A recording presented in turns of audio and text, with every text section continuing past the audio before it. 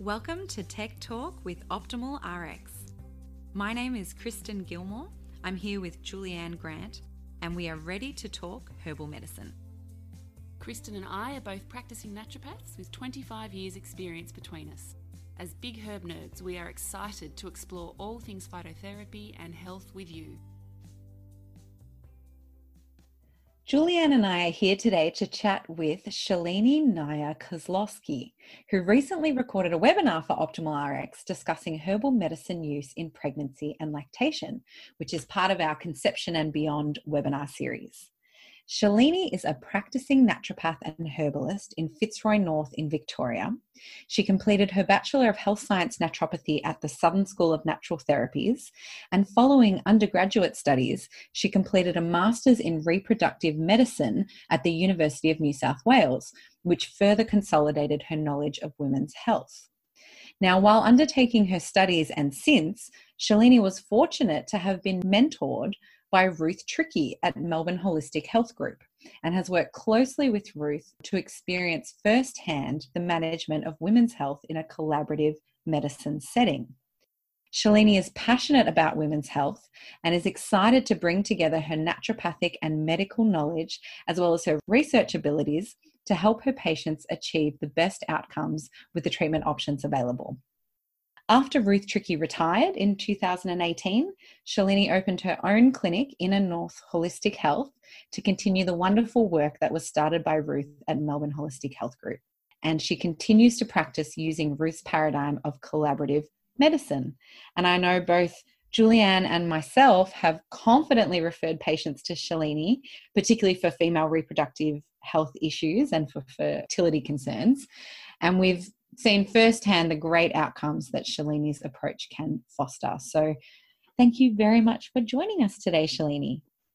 Thank you for having me. I'm very excited to be doing this podcast for Optimal RX. Oh, and we're so excited to have you. I can't wait to get started. So just to begin, I'd like to ask when it was that you discovered your interest in this area of female reproductive health. Well, I guess as said in my bio, I found work when I was a student at Melbourne Holistic Health Group with Ruth Trickey. And so when I started working there, I wasn't necessarily already interested in women's health. But as you can imagine, being in that environment and being exposed to the world of women's health definitely piqued my interest. I was really amazed to learn about how herbal medicine was so valuable to the treatment of women's health, and that we had access to herbs that had all of these wonderful actions in the female reproductive system that no Western medicine could replicate. And of course, in Ruth's clinic, all these patients were improving under her expertise. And Ruth was always so generous with her knowledge, and working there was actually like being able to do a whole extra subject on women's health while I was still at uni. So this led to me applying to do my master's after I graduated, which was really valuable and consolidated a lot of the knowledge, a lot of my knowledge about gynecology and reproductive health that is really valuable to my practice today. Just sounds wonderful. Just like a dream. And I just think, as a student and as a graduate, would be such an amazing experience to work alongside Ruth Trickey. She's a pioneering naturopath in women's fertility and health. And I know I still actually have her textbook right here next to me right now. And I refer to it all the time, her Women, Hormones and the Menstrual Cycle book. Like, she's just such a wealth of knowledge. So I think we'd all love to know what were, or should I say what are, your main takeaways from her mentorship, if you can dilute it down that much.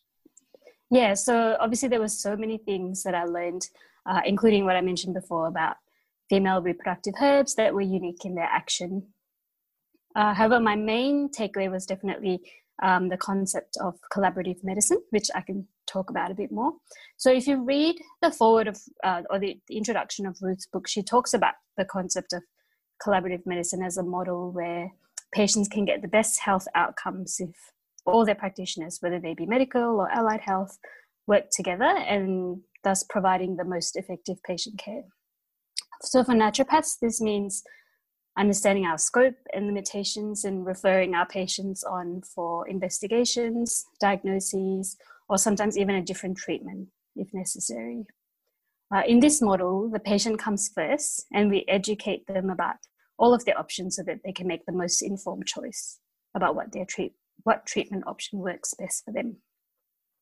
So in order to work this way, it's then important to have a referral network. For example, GPs that you know in your area so that your patients can go and see them if they need further investigation.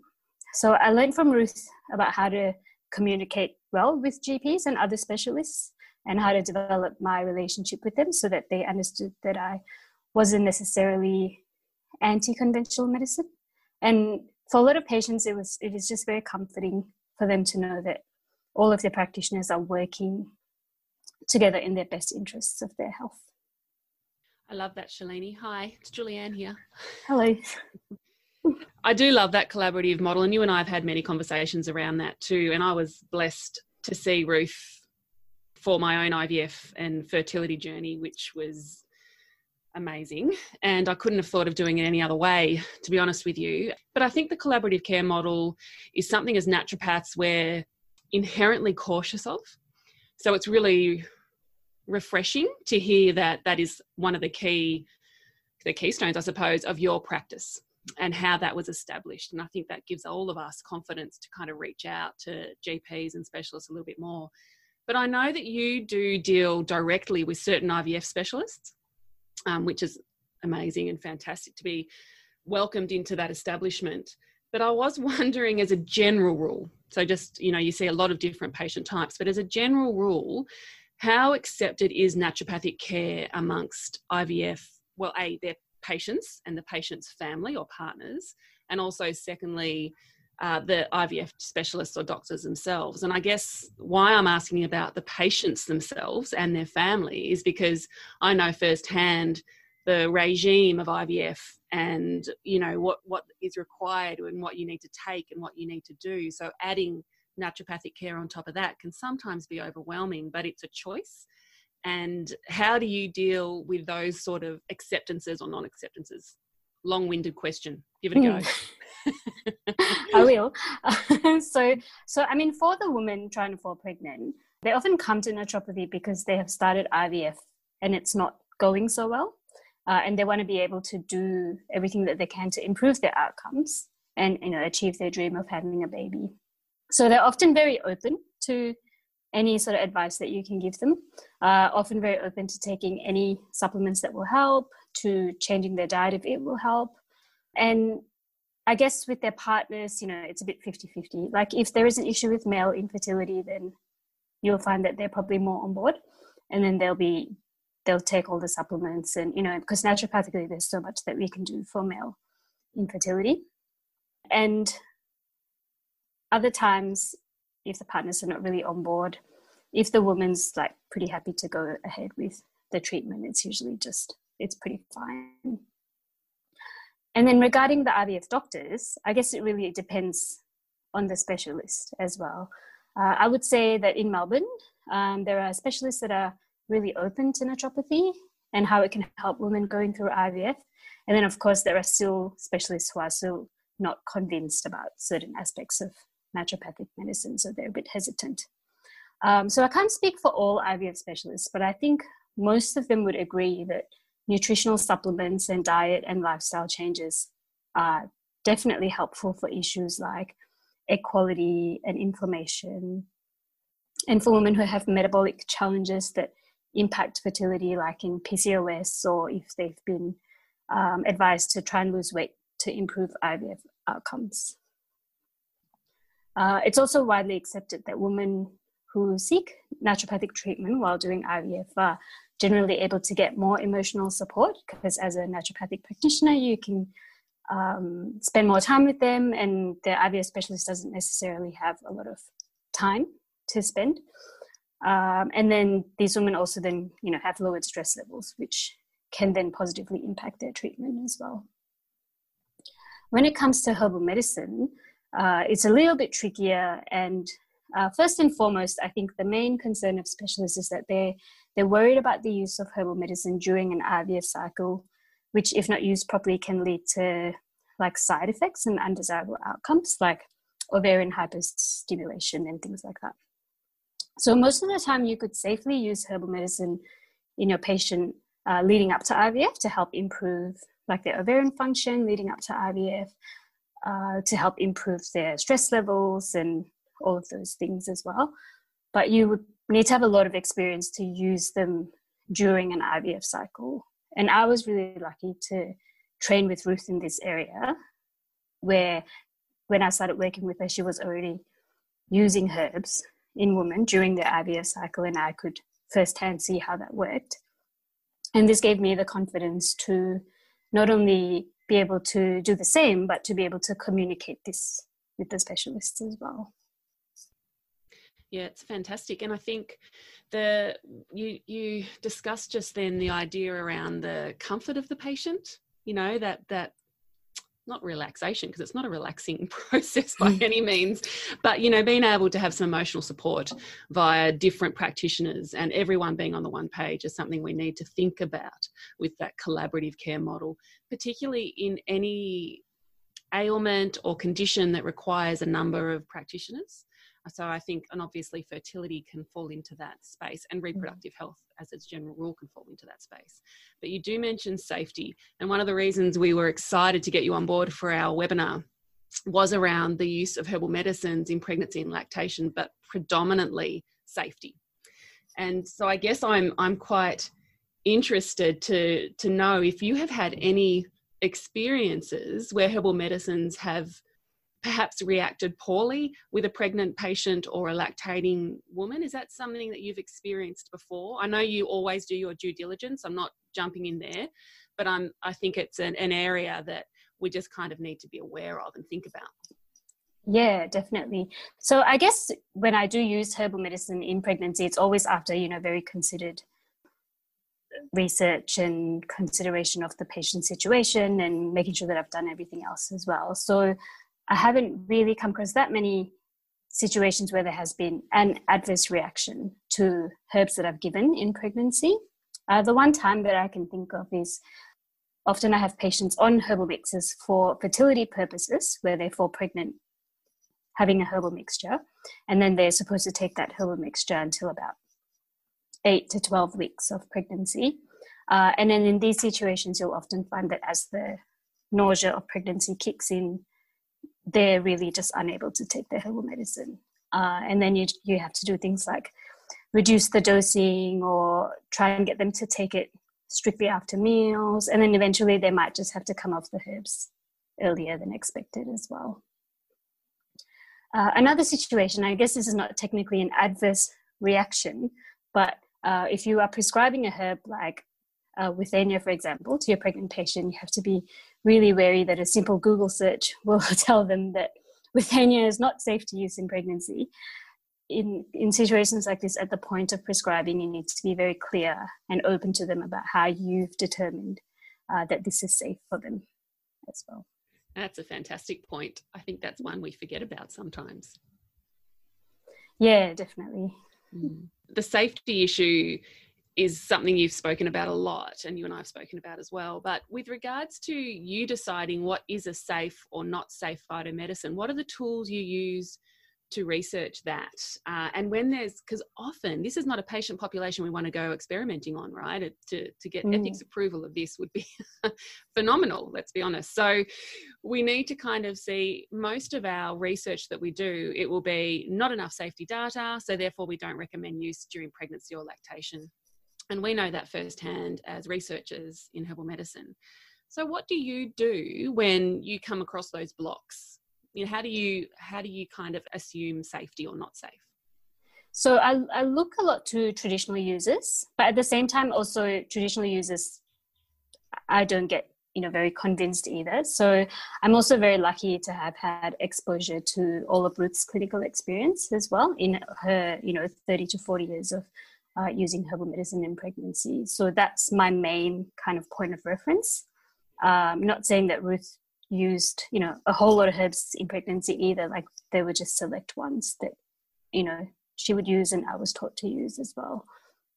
I also look at current use of herbs in other modalities like Ayurveda. So Withania, for example, is a herb that is currently used in Ayurvedic medicine for pregnant women and even today as well. And other things like, for example, in my lecture, I mentioned that I use Iberogast in the trimester reflux. And my reasoning was that it has been found to be safe for infants in infant reflux, and therefore using it in pregnancy at the stage of third trimester where the baby has mostly developed is fine. And it is also a relatively low dosing herbal treatment as well. So I guess it's complex, the way that you decide what's safe to use and what's not. And it does come from a mixture of looking at traditional users, looking at clinical experience, and then extrapolating some evidence from evidence that already exists. And then, as I mentioned in my lecture too, sometimes you can find studies where they've done randomized control trials on pregnant women, which is amazing that is happening. So, and in my lecture, I was talking about the studies in gestational diabetes. So when you have data like that, then it's really easy. That's a really good summary too, because I think, we all know in these vulnerable patient populations, safety is the most important thing. So it's this risk-benefit assessment where you want to help the patient as best you can with the resources that you can. But like you said, Shalini, you've got to go to, you've got to use your reasoning skills and go through and say, has this been used traditionally effectively? Is it used clinically now effectively? Has there been any red flags that suggest that it's not safe? And then where can we bolster our safety data from, like you said, if there are randomized controlled trials or whatever else it is. And I really like in your webinar, you also emphasize that we should remember that all medicines have this potential to travel across the placenta or into the breast milk, and that's a consideration when we're prescribing. And that's what you've mentioned about Iberogast with, extrapolating that information if it's safe in children. So thinking about how the absorption and the distribution of medicines is so important. And I really like you sort of give this general rule in the webinar where you said, sticking to the lower end of the safety dosage range with herbal medicines and avoiding introducing extra medicines into the first trimester is often, this way to go, which is a nice and simple place to begin. If you're not so experienced, having that very conservative general rule is a great place to start. So I really like that you cover that very nicely in the webinar. Gives us a lot of confidence. And you also mentioned in the webinar lots of different health concerns that pregnant women can experience. And you talk about issues like constipation and nausea and vomiting and sleep issues and so on. So what would be the condition that you most commonly see in your clinic? And what are your favourite naturopathic treatment options for this? Just to give us an example of something we might come across. So the most common, I would say, is constipation. So my go-tos with constipation are all dietary, like increasing fiber intake, increasing fluid intake, or prescribing a fiber supplement as well. In my lecture, I mentioned dandelion root tea could be helpful, but personally, I would only feel comfortable prescribing that from second trimester onwards when risk of miscarriage has gone down significantly. And usually I find that all the dietary and fiber and fluid and all of that is quite effective. I haven't really had to send a patient to their GP to get any sort of osmotic laxatives prescribed or anything like that. And then the next most common is the nausea in the first trimester.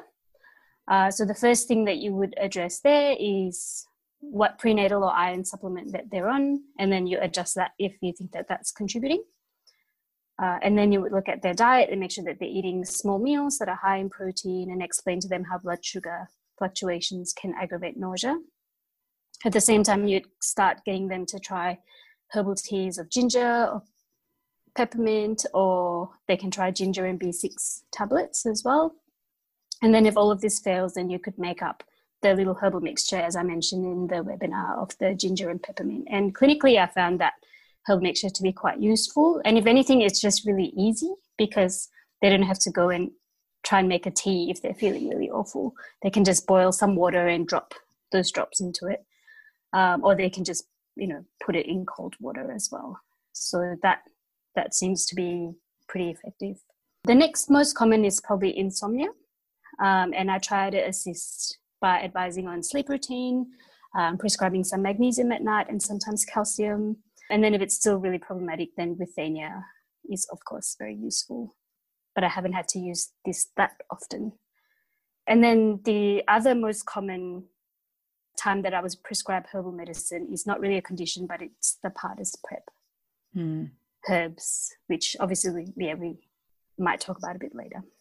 I think we definitely should. What's come up for me when listening to you talk about all these things is that there's obviously a lot of signs and symptoms and test results that we probably need to check off during, as the trimesters progress, to make sure that we're picking up common deficiencies that might crop up. You mentioned calcium, magnesium, looking at iron supplements and checking, I guess, different nutrient levels and those kind of things. For all the natural health practitioners listening, what are your, I guess, checklist? What's your checklist of things when you're treating a pregnant woman throughout, first trimester, second and third, that you go to, the test results and signs and symptoms that you're looking to make sure you're not missing anything? Mm-hmm. So in the first trimester, the things that I look for are the iron levels and vitamin D levels. Mm-hmm. And they're all standard tests that, either the GP or obstetrician will do when a woman first finds out that they're pregnant, and also things like thyroid and all of that as well. Iron is really important in first trimester because low iron can lead to pretty intense fatigue. So it's important to address it at this early stage. In fact, if you've been looking after your patient for preconception care, then that is actually the better time to address iron deficiency, and probably would have been better to check their iron levels if they have come to you, I guess, 3 months before they wanted to fall pregnant. Otherwise, you just end up playing catch up in pregnancy. And similar situation with the vitamin D. So if vitamin D levels decrease over the pregnancy, because a lot of it, goes to the baby. So you want them to be taking at least 2,000 IU to maintain their levels if in their first trimester they've come up to be quite good. And, when we say good, we're looking at levels of 75 and above, like around, 100. Or else you would go higher than 2,000 IU daily to try and increase it. In the second trimester, they should be on whatever vitamin D and iron doses that you've decided on in first trimester, because these don't normally get tested again until the start of the third trimester.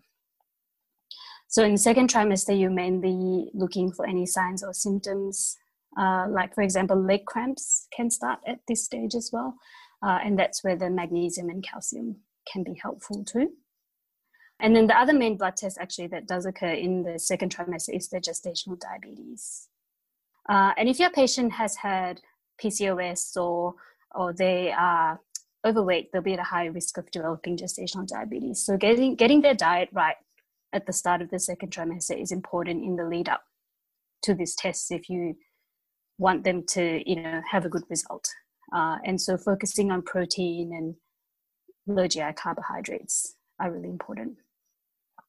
And then in the third trimester, the iron and the vitamin D gets retested. We're looking for our patient to have optimal vitamin D at birth, as then it ensures that their breast milk will be rich in vitamin D. And this is really important for the baby's developing immune system and also for the development of childhood allergies as well. Very interestingly, a couple of my patients who have just had their babies were told by their obstetrician to start giving their babies vitamin D. So we might be starting to see a shift in thinking by the medical profession, and soon we may start seeing standard vitamin D dosing for newborns as well, becoming a norm. But I'd love to see more research be done on that. For example, looking at maternal vitamin D serum levels and how that affects their breast milk vitamin D levels. And so then if your maternal vitamin D levels are good, then it doesn't become like a blanket recommendation that the baby needs vitamin D supplementation as well. So it's all very interesting. So, I mean, it might be a while till we get to that stage, but that's why, for me, that the trimester vitamin D is really important. And with iron, there can be iron loss at birth if there's a lot of bleeding. So, and this is something that can't be predicted. So it's best to ensure that they have optimal ferritin levels leading up to birth as well. For women who have really struggled with low ferritin in their whole pregnancy, there is an option of iron infusion as well in their third trimester. Yeah, I know when I had my little girl, which is nearly 3 years ago now, the paediatrician at the hospital actually prescribed the vitamin D drops straight up as well. And I would have most likely been borderline or something deficient back then. So I think they might have carried on those results, maternal results, and just gone, here we go. I don't remember it being a blanket thing, but in 3 years, that has most likely changed to almost a blanket prescription, really, within Victoria anyway, right? So it is very interesting, yeah. And I think that also leads to the other really interesting discussion around what is an optimal level. You know, it's in my eyes, it's above 100. So it's a challenge, isn't it, for that? But what an important nutrient. So thank you for telling us all about how you view it and at what stages of the pregnancy and post-birth you view it as well. The other part of your webinar that you mentioned, really in all conditions that you see through pregnancy and lactation, is dietary intervention. And I find this a really fascinating topic for pregnant women because, you know, we want to use it as a first line treatment, but often pregnant women come with other issues like cravings or insulin variations throughout the day. So how compliant do you find that they are with regards to their diet, particularly when they're tired and they don't want to make the foods that they need to be making? How do you encourage their compliancy? Yeah, the first trimester is usually the hardest, of course, because the nausea and fatigue just wipe some women out and they find it really difficult to eat well, as you mentioned. So I try and keep it really simple at this stage of the pregnancy and suggest some simple high protein foods for them that they can have in their fridge or in their pantry as go-tos when they're hungry, like yogurt, eggs, hummus, beans. Giving them a recipe for a high protein smoothie that they can prep in the evening and then, you know, just blend up in the morning can be helpful as well, because most often they wake up in the morning with a lot of morning sickness. Obviously, that's why it's called morning sickness. And in a smoothie, you can pack in, you know, good proteins, good fats, and lots of fiber as well. If I need to get them to focus on fiber, if constipation is an issue, I usually get them to choose one particular fiber that they're going to focus on, like chia seeds, for example, and just focus on having some of that every day, whether they put it in their smoothie or whether they just have it in a bowl with some yogurt and fruit. And so that can just be really easy things for them to eat. But I find that just getting them to focus on the protein thing is helpful. It's a great tip. Yeah. I think having those, like you said, the quick hits. So if you've got something in the fridge, you've got something in the pantry, you've got something ready to go, people are most likely going to stick to that, aren't they? But if we can jump back to herbal medicine again, and I'd love to talk to you a little bit more about withania, which is definitely one of my favourite herbs. In the webinar, you spoke of it with regards to mental health and sleep support. Do you often utilise withania? I think you mentioned before that it isn't something that you use a lot within your patients, but I know it's still one of your favourite herbs in that domain in pregnancy. So how often do you find that you're using it or you're reaching for it, and how effective do you generally find it to be? Yeah, so I guess one of the situations where I would, you know, with no question use withania is if a woman is going through their second pregnancy and where they suffered with postnatal depression or anxiety in postpartum in their first pregnancy, and they come to me because they want to do everything that they can to ensure that it doesn't happen again. That's when I would more than often just choose to use withania in their pregnancy as a way to ensure good sleep and good mental health in their pregnancy as well.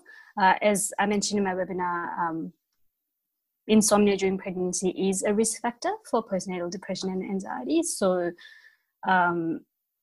ensuring that they're sleeping well is going to go a long way. And of course, as well as doing that, you would ensure that they are doing all the correct nutritional things and that you've gone through all the diet and lifestyle things as well. And all of these things working together can be really effective. And in terms of using other herbs with withania, I don't tend to pair it with other nervine herbs because I'm not confident in using a lot of the other nervine herbs during pregnancy, even though a lot of them have traditional use behind them. A lot of them are able to be used as herbal tea, so I prescribe that to, like, chamomile and lemon balm and things like that.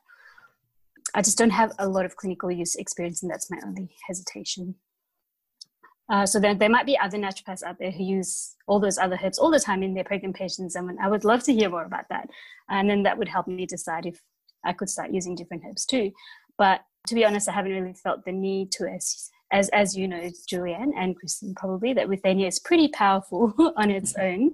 And as a herb, it not only works on your adrenals, but, it can lift mood and reduce anxiety in its nervine action as well.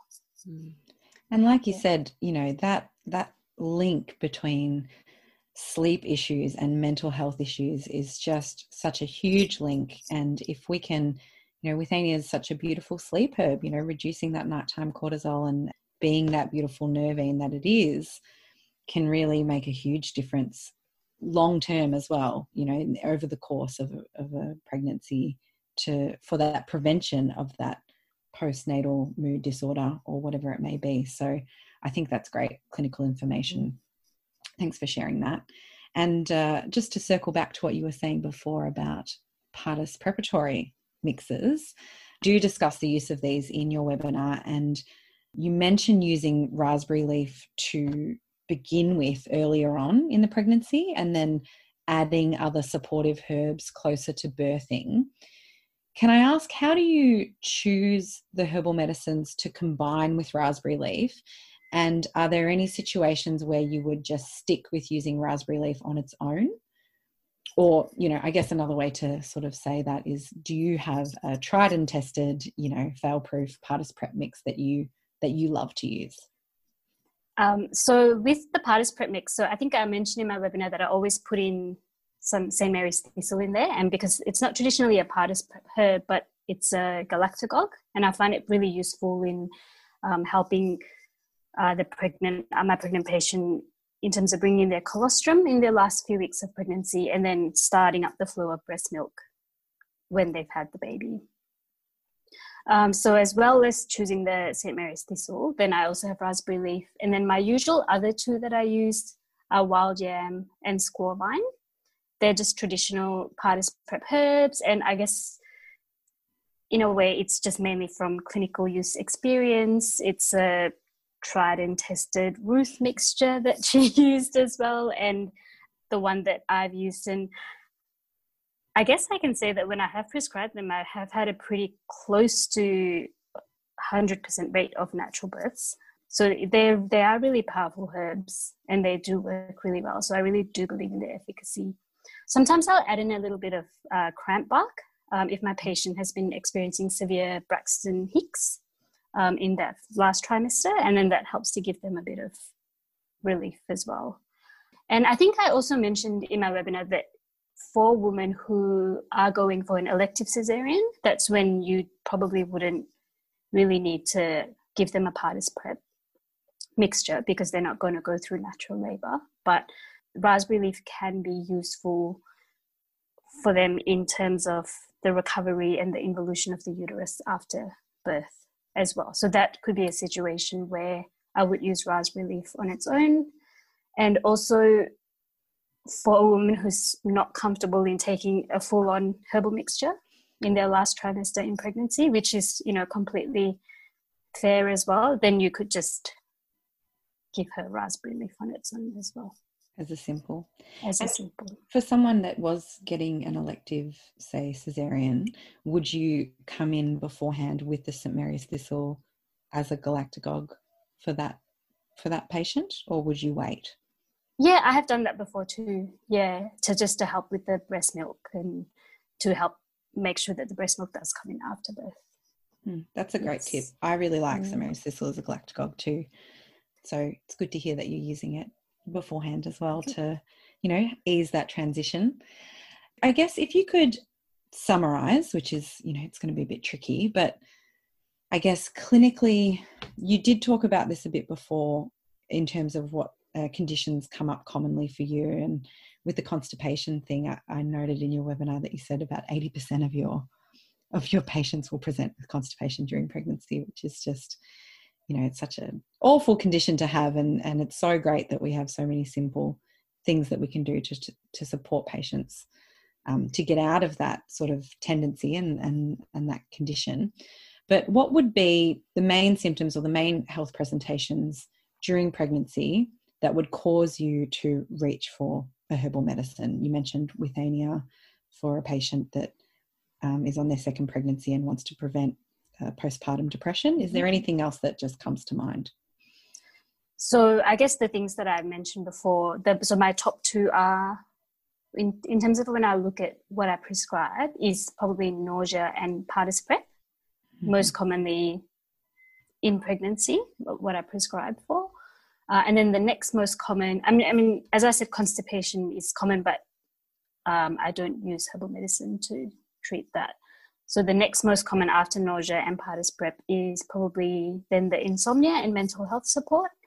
And now also after finding that research on ginger in gestational diabetes that I talked about in my webinar, I'm really keen to try that as well for my patients with gestational diabetes. Yeah, perfect. I want to move on to our lactating women now and see if we can delve into some herbal medicine uses around that area as well. So thank you for covering off pregnancy. That's a big open topic. We'll watch this research space, hey. But with regards to lactating women, this can be a bit of a tricky one, because obviously we're looking at the transfer of those herbal medicine constituents into the breast milk and therefore into the babe. So, but we do get certain conditions in those women that are so wonderful to be treated with herbs, but often we can't. And one of the ones I see a little bit in my clinic is whether they present with thrush or mastitis, and we have some amazing herbs for those types of infections, but often they're contraindicated. So with regards to those couple of conditions, whether it's, if you want to choose just mastitis or just thrush, that's your call. But do you have any favourite phytomedicines that are safe to use and that you often reach for these patients? Yeah, so for both of these conditions, echinacea is really wonderful because, as you know, it's a broad antimicrobial, antifungal, and also an immune stimulant as well. And echinacea, as we know, has been shown to be safe in pregnancy, and therefore would be safe in lactation as well. So for mastitis, that would probably be my go-to. And if I were to make up a herbal mixture for a patient with mastitis, calendula can also be a good anti-inflammatory and lymphatic herb. And Bakel skullcap is also a good anti-inflammatory and antimicrobial as well. And these are herbs that I guess don't have data in their safety in lactation, but lots of clinical use experience with working in Ruth's clinic with using those herbs in that treatment. And our best lymphatic herb is poke root, as you know, but that's definitely not safe in lactation, but it can be used topically for patients with mastitis. And then you just ensure that whatever topical treatment you've used, the cream, you just wipe it off really well prior to feeding, or you use a nipple shield as well. And I guess for thrush, were you referring to nipple thrush? Or thrush, oral thrush of the babe and that transfer, yeah. Yeah.